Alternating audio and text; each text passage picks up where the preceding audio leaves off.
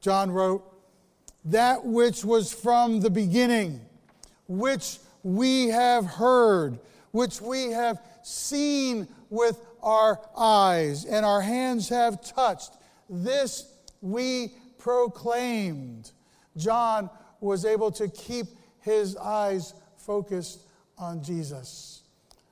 Peter put it this way. Simon Peter answered him, "Lord, to whom shall we go? You have the words of eternal life." Peter was able to keep his eyes fixed on Jesus. Jesus put it this way in John 17:3. "Now this is eternal life, that they may know you, the only true God, and Jesus Christ, whom you have sent." It's Easter. It's Easter, and it's all about a resurrection. It's all about something that happened 2,000 years ago that changed everything. It changed the world. The resurrection is the reality of our lives. The resurrection is the responsibility of our lives. And the resurrection is the redemption of our lives. I'd like to talk to you about that today. In his book, What Americans Really Want, Dr. Frank Luntz put it this way in his chapter titled, "What We Really Want from Religion." What do we really want from God? Fully 92% of Americans believe that God exists. But the answer to this question is hardly as universal. In fact, there may be as many answers to the question as there are Americans who believe in God. And it is because of this variety of different perspectives that simplifying what we really want from God to something neat and tidy is going to be very messy. In his book, Luntz talks about how Americans want more money, fewer worries, fewer hassles, less stress. You see, you want life to be perfect. You want life to be exciting. We all want life to be secure. We like control. Troy, the main character in August Wilson's Fences, he wanted to be in control. He wanted to be in so much control of his life that he even wanted to be in control of death. He said it this way: "Death ain't nothing. I done seen him, done wrestled with him. You can't tell me nothing about death. Death ain't nothing but a fastball on the outside corner. That's all death is to me, a fastball on the outside corner." We love control. And we want life to be perfect. We want it to be exciting. And we want it to be secure. But it's not. It's messy. It's very messy. And Jesus walks into our messy lives with a resurrection. But before that resurrection, he said some things that caused a whole lot of people to shake their heads and wag their tongues a lot. Let's go to one of those scenes. Luke chapter 4. Jesus returned to Galilee in the power of the Spirit, and news about him spread through the whole countryside. He was teaching in their synagogues, and everyone praised him. News was going far and wide about what he said and what he did and who he was. He went to Nazareth, where he had been brought up, and on the Sabbath day he went into the synagogue, as was his custom. He stood up to read, and the scroll of the prophet Isaiah was handed to him. Unrolling it, he found the place where it is written, "The Spirit of the Lord is on me, because he has anointed me to proclaim good news to the poor. He has sent me to proclaim freedom for the prisoners and recovery of sight for the blind, to set the oppressed free, to proclaim the year of the Lord's favor." Then he rolled up the scroll, gave it back to the attendant, and sat down. The eyes of everyone in the synagogue were fastened on him. They could not take their eyes off of him. He began by saying to them, "Today, this scripture is fulfilled in your hearing." Today, right now, is the fulfillment of what I just read. And they all knew what that meant. They knew that he was making himself out to be the Messiah. He was making himself out to be God coming into the world to do things that nobody had ever done before, that nobody had ever seen before. And it stunned them. And some of them didn't want to believe him. Some of them grumbled about it. Others wondered about it. Others had doubts. But some began to believe. He caused a whole lot of people to shake their heads and wag their tongues a lot. You want life to be perfect. We all want life to be exciting, and we want life to be secure. So how do you get that life? Let me tell you. Jesus walks into our lives with a resurrection and changes things from what we want to what he wants for us and with us. Because the resurrection is reality. And the resurrection is responsibility. And the resurrection is redemption. The resurrection is reality. Because we read these stories in Scripture from eyewitnesses. John 20. Early on the first day of the week, while it was still dark, Mary Magdalene went to the tomb and saw that the stone had been removed from the entrance. So she came running to Simon Peter and the other disciple, the one Jesus loved, and said, "They have taken the Lord out of the tomb, and we don't know where they have put him." So Peter and the other disciple started for the tomb. Both were running, but the other disciple outran Peter and reached the tomb first. Notice how John has to put in that he was faster than Jesus. I beat him to the tomb because I'm the fastest of all the disciples. He bent over and looked in at the strips of linen lying there, but did not go in. Then Simon Peter came along behind him and went straight into the tomb. He saw the strips of linen lying there, as well as the cloth that had been wrapped around Jesus' head. Do you know that in a church in Spain to this very day, they have what they believe is that cloth? And these linen pieces that they see here, that's what is reported to be the Shroud of Turin that mysteriously has captured the image of a crucified man. The cloth was still lying in its place, separate from the linen. Finally, the other disciple who had reached the tomb first also went inside. He saw and believed. He saw and believed. The tomb was empty.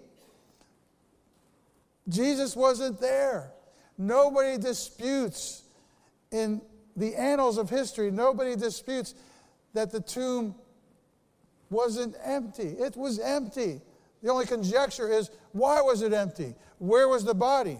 Where did Jesus go? Is this something of a ruse that the disciples are trying to pull on everyone? Is this something that was done by the Romans? They had put the body somewhere else to create chaos?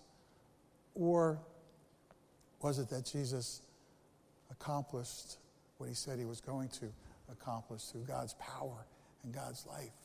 That he came back. There was a resurrection that changes everything, changes the way we think about our lives today, because the resurrection is a reality. I'm going to read you something, and I want you to guess where I'm reading this from. We were not made for death. The Almighty delivers his people. He unlocks the prison of darkness and shatters the power of death. This is the meaning of Easter. We were not made for death. Is that some ancient Christian text?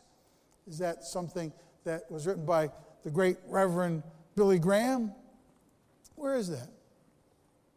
Would you be surprised if I told you it was in this weekend's Wall Street Journal? That's where it is. It's in the weekend Wall Street Journal. The profound connection between Easter and Passover is the name of the article. Check it out. We were not made for death. Why does God allow that to be in the Wall Street Journal? Because he knows not as many people are reading the Bible today as they did a while back, 10 years, 20 years, 50 years, 100 years back. So he sneaks into our lives through places like the Wall Street Journal. A few weeks ago, during March Madness, there was an article in the New York Times about Gonzaga, And the title was, What's a Gonzaga? And it had a picture of Saint Gonzaga. And he was looking at a cross with Jesus on the cross. And once again, God said, I'm going to get my son on the cross right there in the New York Times because I'm not going away. I'm going to keep poking and making sure people know this story will never go away. If you go to the Lynn Haven Mall, you can see the wonderful movie, The Case for Christ. It's all about a man who was an atheist. He was a reporter for the Chicago Tribune, and he won awards in journalism, and he was an atheist. He decided to disprove Jesus and the resurrection, and he could not do it. And all through it's a Christian movie, but I love Christian movies where all through the movie, he's drinking beer. I mean, this guy is drinking beer after beer. He's going, man, I got to get this Jesus guy. I got to disprove this. Beer. He comes home drunk. Fabulous Christian movie because it's real. It's his struggle. It's his gut level motivation to disprove Jesus Christ, and he could not. And so God says, I'm going to send a movie. I'm going to put it in the Wall Street Journal. I'm going to keep Jesus on the cross in front of you in the New York Times because the resurrection is a reality. In The True Jesus, David Limbaugh quotes Bishop Fulton Sheen. Jesus was the only person who came into the world to die. Death was the goal and fulfillment of his life. Few of his words or actions are intelligible without reference to his cross. The story of every human life begins with birth and ends with death. In the person of Christ, however, it was his death that was first and his life that was last. Peter puts it this way in Acts chapter 10. Peter fairly exploded with his good news. It's God's own truth. Nothing could be plainer. God plays no favorites. It makes no difference who you are or where you're from. If you want God and are ready to do as he says, the door is open. You know the story of what happened.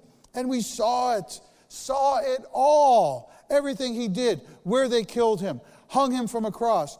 But in 3 days, God had him up alive and out where he could be seen. We were the ones there to eat and drink with him after he came back from the dead. He commissioned us to announce this in public, to bear solemn witness that he is in fact the one whom God destined as judge of the living and the dead. But we're not alone in this.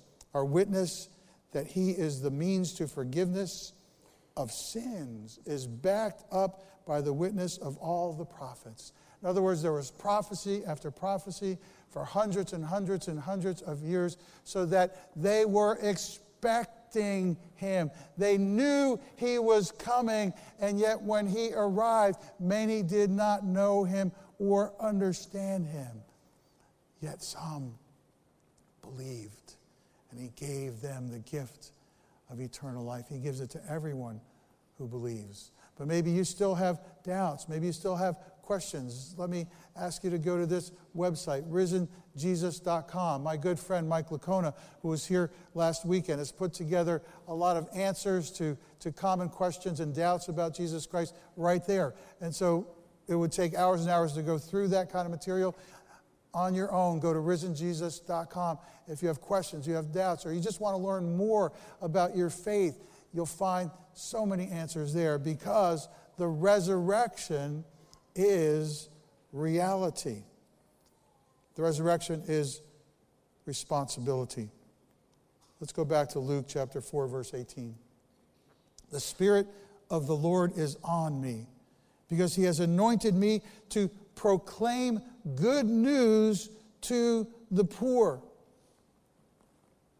You know, when Jesus said that,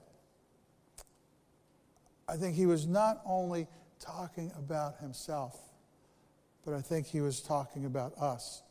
Because he knew that when he was going to say, I will build my church, that he knew there would be a large group of men and women who would come together, who would have the desire in their heart to be a light in the world and to change people's lives in the world. He talked about feeding the hungry and clothing the naked and visiting the sick and in prison.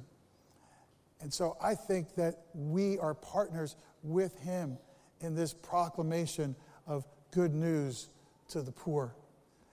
And that's why God put this on my heart. I know He put it on my heart because I've never done this ever on an Easter Sunday in the 24-year history of Spring Branch Community Church. I've never done this before on an Easter Sunday.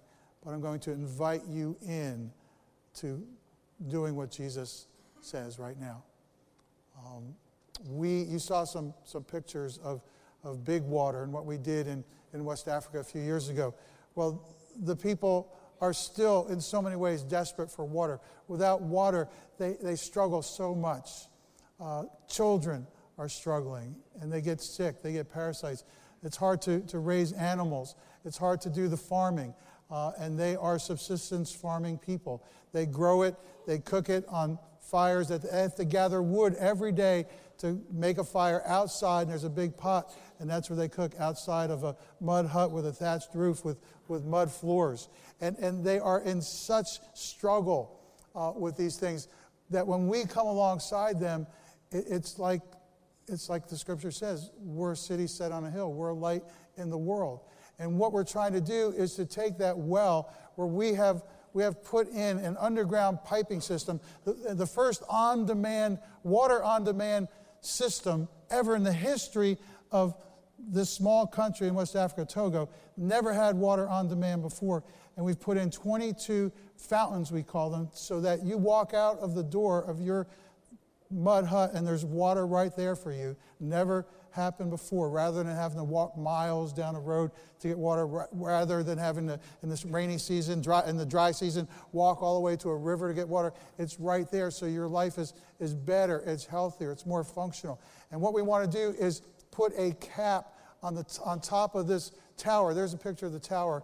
On top of that tower, we want to put a cap that's going to extend the pipes, extend the water delivery system to many other villages so that thousands of people's lives will be changed. To do that, our Easter Sunday congregations, I'm asking to give a total of $15,000. And that's only about $10 or $20 per person that's come to an Easter service to do this project and, again, change people's lives in real time, right now. Imagine being a mother with a sick kid and you don't know where the water is going to come from. Imagine you're trying to grow some corn and it's dry and you don't know where you're going to get the water for the corn so that you can have something to eat. These are desperate situations. I've been there. It's desperate.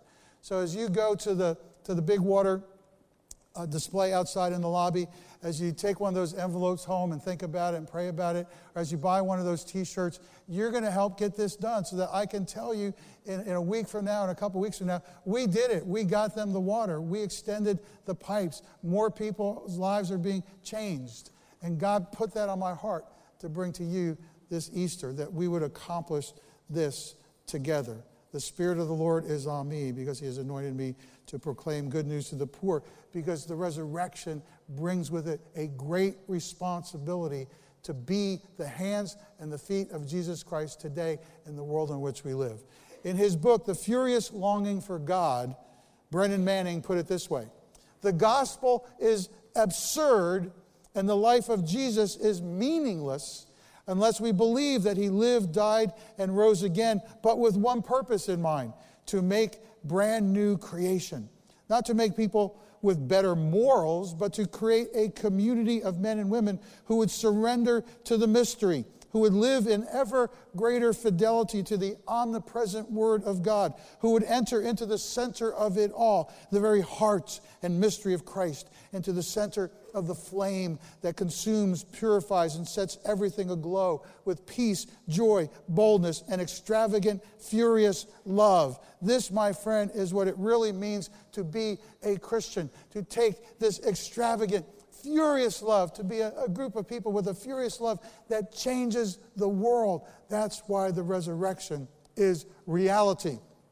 That's why the resurrection is responsibility. And finally, and most importantly, at the forefront, at the pinnacle, at the summit, the resurrection is redemption. It's redemption. The other day, the word redemption came up on Jeopardy, and I was under a lot of pressure then, because I got to get this right. And I got it right, and I was so happy. It's a word that goes back to a Latin root, and I got it right, and somebody on Jeopardy got it right, and I was really excited about that. The other day, the word redeem was on the cover of Sports Illustrated. Check it out. With the North Carolina Tar Heels taking the national championship. Redeem team. North Carolina finishes the job 1 year later. They redeemed themselves. It's a very important word, and sometimes it peeks and pokes at us through the culture. We see pictures of Jesus in different places, in stained glass. We see him in the image of a cross, and he's coming off of a cross. He's coming off of a cross. Paul put it this way in Romans 10:9. If you declare with your mouth Jesus is Lord and believe in your heart that God raised him from the dead, you will be saved. For it is with your heart that you believe and are justified, and it is with your mouth that you profess your faith and are saved. In the 2016 State of American Theology report, it was disconcerting to see that 77% of Americans agree on the fact that it takes some of your own effort to be saved, some of your own effort to be redeemed. And the New Testament doesn't allow for any of this. The New Testament only says with great clarity, the work of Christ on the cross, that's the finished work. He did it. He paid the price. He opens the door. He invites you in. He gives you your salvation as a gift. You were lost, but he found you. Lost. To be lost. It was so important in Jesus' mind and heart that in Luke 15, he told 3 stories of lostness. The first story was about a lost sheep. Remember that story? Man lost a sheep and he went everywhere. He left 99 sheep behind. He went everywhere to find that one sheep that he lost until he found it. And in that finding of that one sheep, there was great joy. Then there's a story of the lost coin. This woman lost a coin, and she was just beside herself because she lost this coin. And she like looked everywhere. Did you ever lose something in your house and you just had to like look everywhere and under things and under cushions and in closets, and you got a flashlight out and then you finally found it. And there was a sense of relief. It was lost. It's found. And then he told that third story, a story about a son. The son was lost, but the lostness was of his own doing. He told his father, hey, Pop, I'm out of here. Just give me the half of what you're going to give me when you die. Just give it to me now, and I'm hitting the road. And then he goes out and he spends all the money, and he just loses everything. He finally comes to his senses. He has this moment of insight, and then he says, I know I can go back to my father. I can go back. I can be sorry. And so he goes back to his father, and his son that was lost is found. And it's so important to Jesus, this idea of lostness and foundness. I had a story happen to me just recently about lostness. Let me tell it to you. I was in New York City. Gail and I like to go to New York City several times a year. Our daughter, Ashley, lives there, and so we like to visit her. She always has a new restaurant for us to try, and I love that. And we also love going to New York because we love Broadway shows. And so when we get to New York, one of the first things I do is I jump into my assignment. And my assignment is to go to Times Square and to stand in line at the half-price ticket place for Broadway shows in Times Square and just wait it out. I always say hi to Elmo. And just wait it out, however long it takes to get half-price tickets. That's my job. Sometimes the line stretches from Times Square to New Jersey. But it's my job. You know, sometimes I'm standing in the middle of the Lincoln Tunnel, hoping I'm going to get to the front of the line. And then Gail does her job.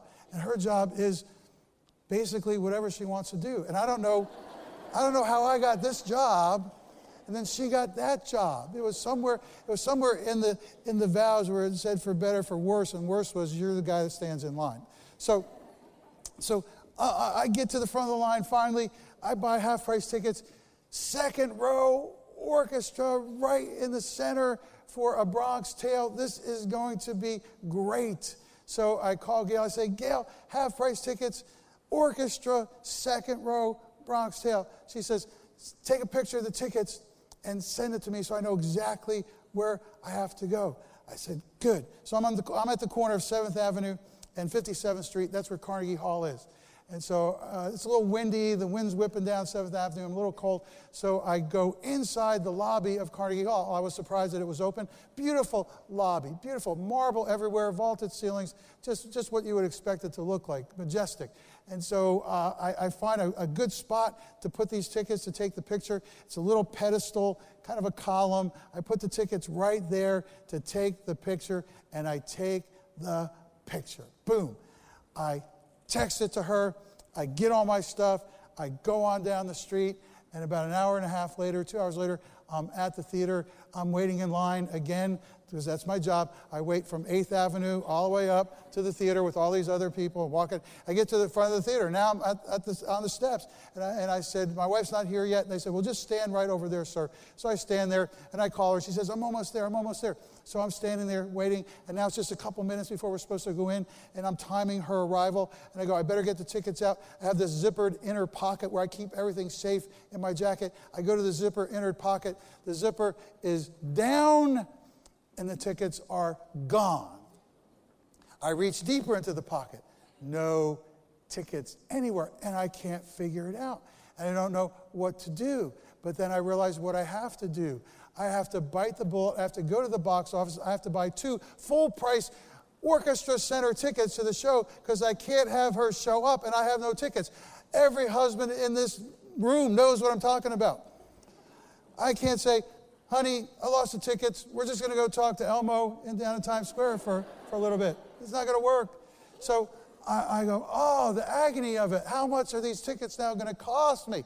So I go over to the box office. I feel and I look like Job. I'm like bent over, sort of twisted. And I get up to the guy at the box office and I go, sir, a tragedy has happened. This guy's from New York. He doesn't care. He's got his own problems, right? So the tragedy has happened. I bought tickets half price in Times Square. Somehow I was walking around. They fell in my pocket. I lost the tickets. And I'm just sort of like throwing myself at his mercy there. And he says to me, where were you walking around? Which I thought, that's a pretty good sign. Sounds almost like he cares. So where were you walking around?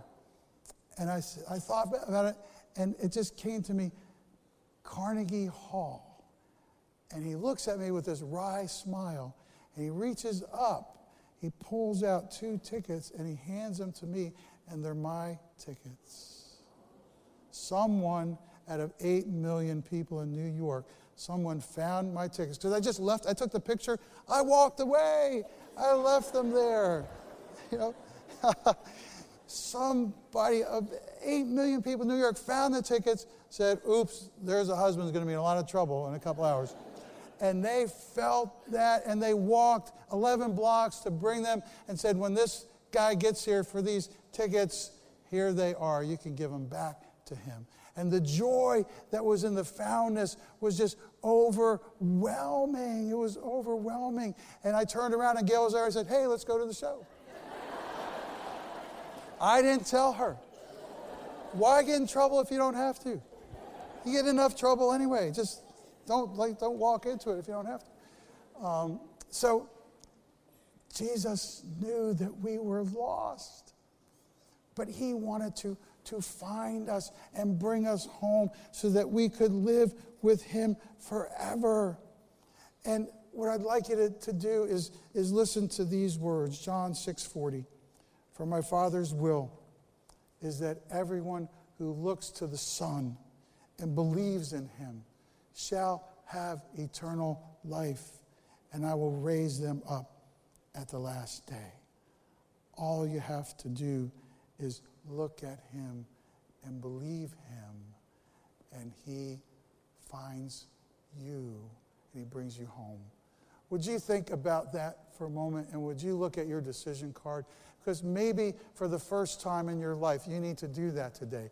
I had a first day in my life, in 1971 where I had to say, I'm going to decide to ask you into my life.